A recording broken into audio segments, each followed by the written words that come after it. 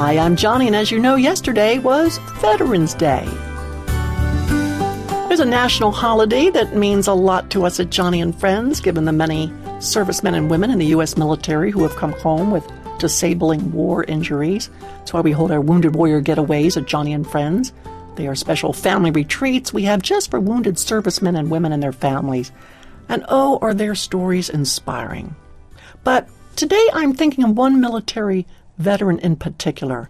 Lance Corporal Robert Martinez was only 19 years old when he served with the 1st Marine Regiment in the Vietnam War back in the late 60s. That was a tough war. And Vietnam veterans back then did not receive the kind of welcome home that we now give to returning military servicemen and women from their tours of duty in Iraq or Afghanistan.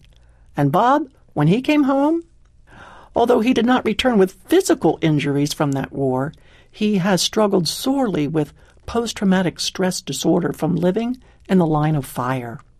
But Bob is a U.S. Marine, and this 63-year-old veteran loves to continue to give back to his comrades. Now, for him, it all started back in 2011 when he went to a Memorial Day service at a nearby cemetery. He was deeply moved when he saw the color guard perform a 21-gun salute, and then he heard that wistful, mournful tune of a bugle playing taps. It was a beautiful and powerful moment, just watching the soldier and the color guard play the bugle. But Bob noticed that at subsequent military services that he attended, the bugler wasn't there. Instead, taps was played on a CD player.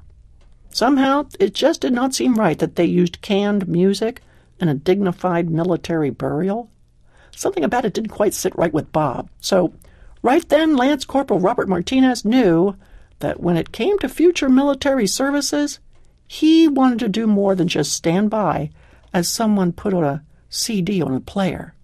No, he decided to learn how to play the bugle so he could play taps so that the local military color guard wouldn't have to use canned music. Bob immediately signed up for private lessons and learned how to play the bugle. And the first song he learned, you got it, it was taps.